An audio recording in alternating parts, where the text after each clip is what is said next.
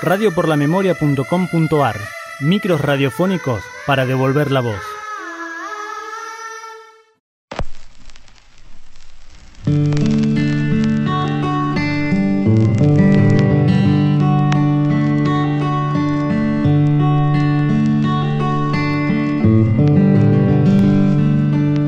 Clara Kierszenowicz nació el 9 de agosto de 1950.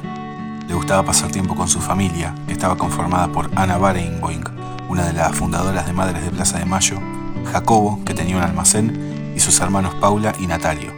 Los Kierszenowicz vivían en el barrio de Liniers.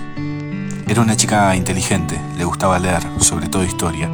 Tenía un carácter fuerte, era tenaz y siempre lograba lo que quería. También le gustaba viajar, recorrió el norte argentino y conoció Brasil. La pasión de Clara era dibujar, pintaba cuadros como hobby. Al terminar la secundaria, Clara hizo la carrera de arquitectura en la Universidad de Buenos Aires y quedó a una materia de recibirse.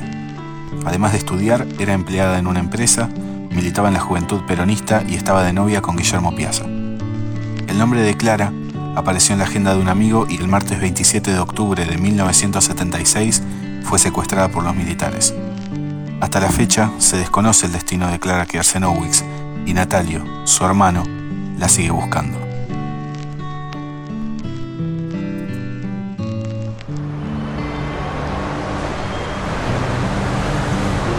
Clara, Clara, acá estoy. Hola Natalio, ¿cómo estás? Todo bien, qué linda que estás. Gracias. Sabes que me gusta estar bien vestida todo el tiempo. Sí, lo sé. Hace mucho no te veía. Es verdad. Pasa que con el trabajo y la facu estoy muy ocupada. ¿Vamos a hablar de siempre? Sí, dale.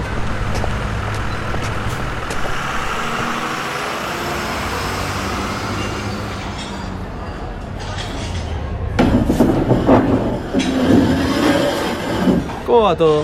¿Qué contás de tu vida? Todo igual, militando mucho, trabajando y con muchas entregas para la facultad. Como siempre, entonces. ¿Y de novio no hablamos? ¿Y mi vida sentimental? Dale. ¿Te estás viendo con alguien? Digamos que sí. Contame, quiero saber. Sí, obvio, pero prometeme que no le vas a decir nada a los viejos. Por ahora no quiero que sepan. Clary, no te preocupes. Todo queda entre nosotros. No voy a contar nada. Bueno, te cuento. Se llama Guillermo. Hace 2 meses que estamos saliendo. Bueno, bien. ¿Y ves que prospera la relación? Creo que sí. Todavía es muy temprano para ver eso, pero quiero ir de a poco. ¿Vimos la cuenta? Ah, y me acompañás a averiguar para ir a Brasil en el verano con Guille. Dale, vamos. Hoy estoy libre. Mozo, la cuenta, por favor.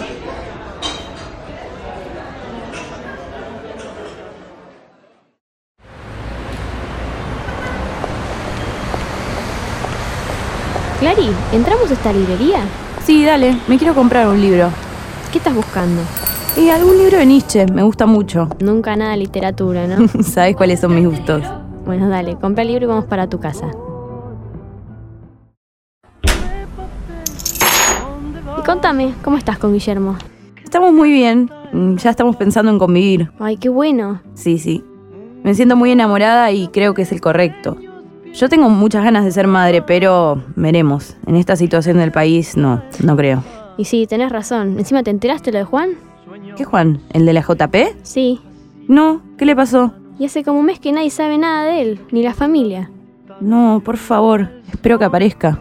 Hagamos una cosa, mejor cambiemos de tema. Me pone mal esto. Tomemos unas cervezas, cambié la radio y subí la música. Sin embargo, estoy tirado y nadie se acuerda de mí.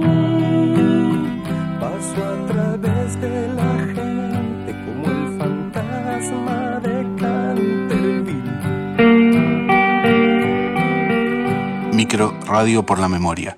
Matías Blanco como narrador, Nicole Liz como Clara, Michelle Peñafiel como Natalio y Rocío Caldelas como Ruth.